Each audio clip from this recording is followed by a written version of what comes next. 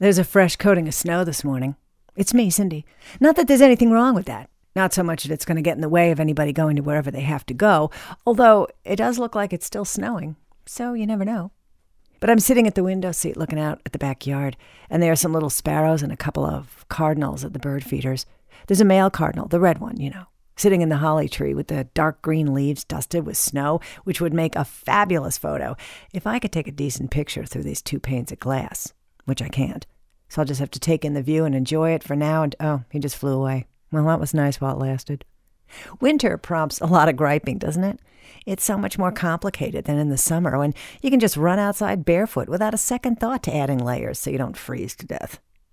When I was a kid growing up in the Midwest, the land of extreme weather, unbearably hot and humid in the summer, bitter cold with biting wind all winter long, and serious snowstorms. Big ones, 12, 16, 20 inches at a clip, more than enough for great sledding and to build a decent fort. And sometimes, if we were really lucky, and my brother and I were just talking about one of the huge snowstorms where the drifts would be so high we could just dig into them for an instant fort. I loved that.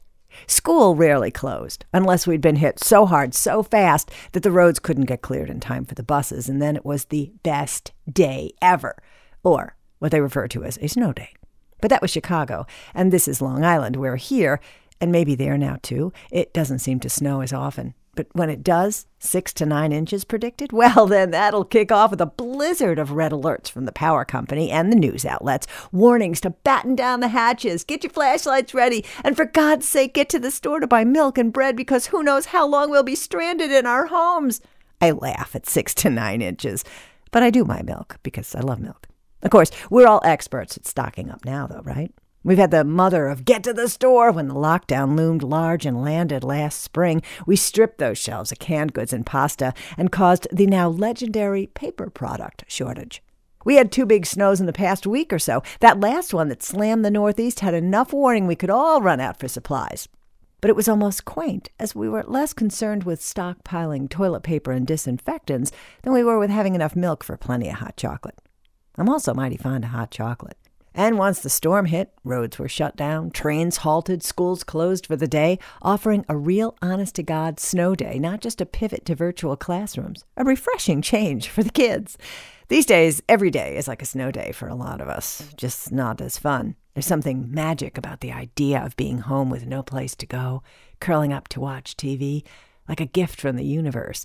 But now, how sick am I of watching TV? Which is about the saddest and most unlikely statement I thought I could ever make. Lane said it best. If you're not sick of TV by now, something's got to be wrong with you. Ironically, I had no TV during that last storm because the snow covered the satellite dish. We were talking about snow and yoga this week. Susan was guiding us through some helpful poses to alleviate whatever sore back, shoulders, arms, legs that any of us might have had having done some shoveling. We did, because we had, and she said she didn't know but hoped shoveling would burn off some of those extra calories we're all feasting on as COVID continues to drive us to seek comfort in excess snacking. Or maybe that's just me and Susan.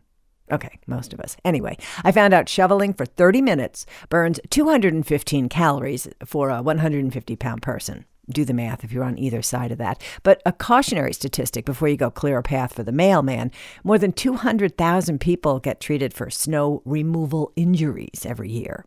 When it comes to shoveling, given that I'm not normally doing any heavy lifting or not big on exerting myself to begin with, I bargained that paying somebody to shovel me out is cheaper and less painful than medical bills and hurting myself.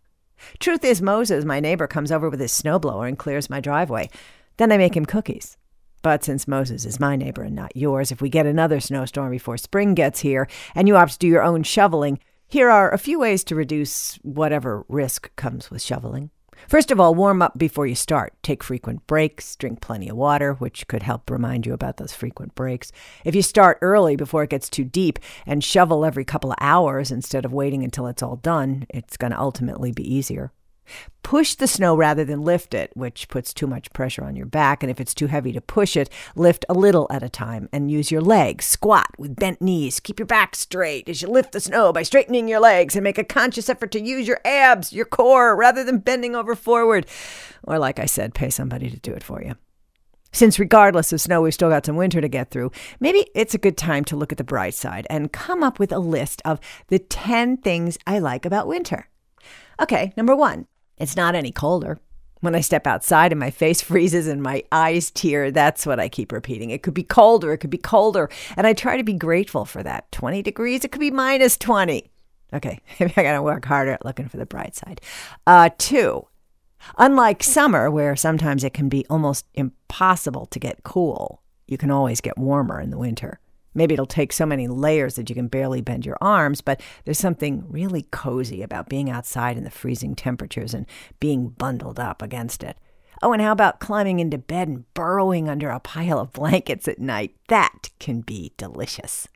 The birds, that's number 3, the birds. Early in the day when the bird feeders are full and I can take my coffee and look out the back window and watch the cardinals and blue jays and sparrows and starlings. And there's a red-headed woodpecker and a bunch more I don't know. That's a very cool way to start the day. 4, the morning after a big snowfall. I'm talking early, before the melting has begun, before footprints, before anything. When the sun comes up and the brilliance of the white is everywhere, and every branch is piled with snow, every bush, every rooftop. And it's even better if there are a few icicles sparkling. 5, snowmen.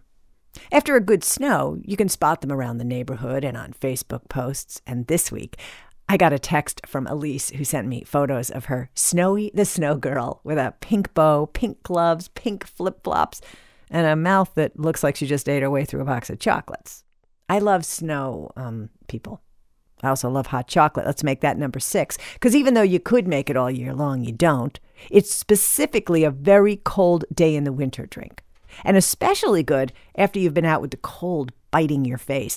And especially when you sprinkle a couple of marshmallows on top. 7. There have to be more things about winter. Oh, wait. Well, comfort food. Having something delicious cooking on the stove, or better yet, baking, warms up the kitchen, fills the house with wonderful aromas, and there's that tasty payoff. Casseroles and stews and muffins and cakes and cookies, and I made the best chocolate chip cookies of my entire life the other day. It was payment, or, well, a thank you to Moses for coming over and clearing my driveway with his snowblower. I gave him half, and I ate the other half. Which leaves me to number 8. While some of us may find we're accidentally packing on a few extra pounds, it turns out, ready, it's not a problem. It's a lifesaver. Don't think of it as fat. Think of it as insulation. All those cookies and hot chocolate and casseroles just helping your body beef up. Add a couple of extra layers to help protect you from freezing to death. I love that one. Then there's 9.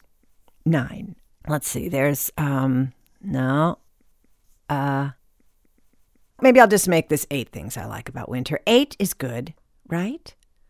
Maybe there aren't 10 things to like, because winter is dark and cold, and unless you're a big fan of skiing or snowboarding, nobody really likes it at all, do they? I'm trying to rack my brain for the good in winter, and the best really I can come up with is this. My personal favorite thing about winter is it's followed by spring, which then makes spring like a reward for surviving. That could be number 9, spring. I could make a list of 20 things I like about spring. When I lived in Southern California, it was like spring all the time. And at first, that was like magic to me. But then one day, after a couple of years of living there, I walked outside and I said, what the hell season is this? And I realized it was time to head back east to 4 seasons. So while I don't love winter, I do appreciate how getting through it always feels like an accomplishment. And spring is the reward, right?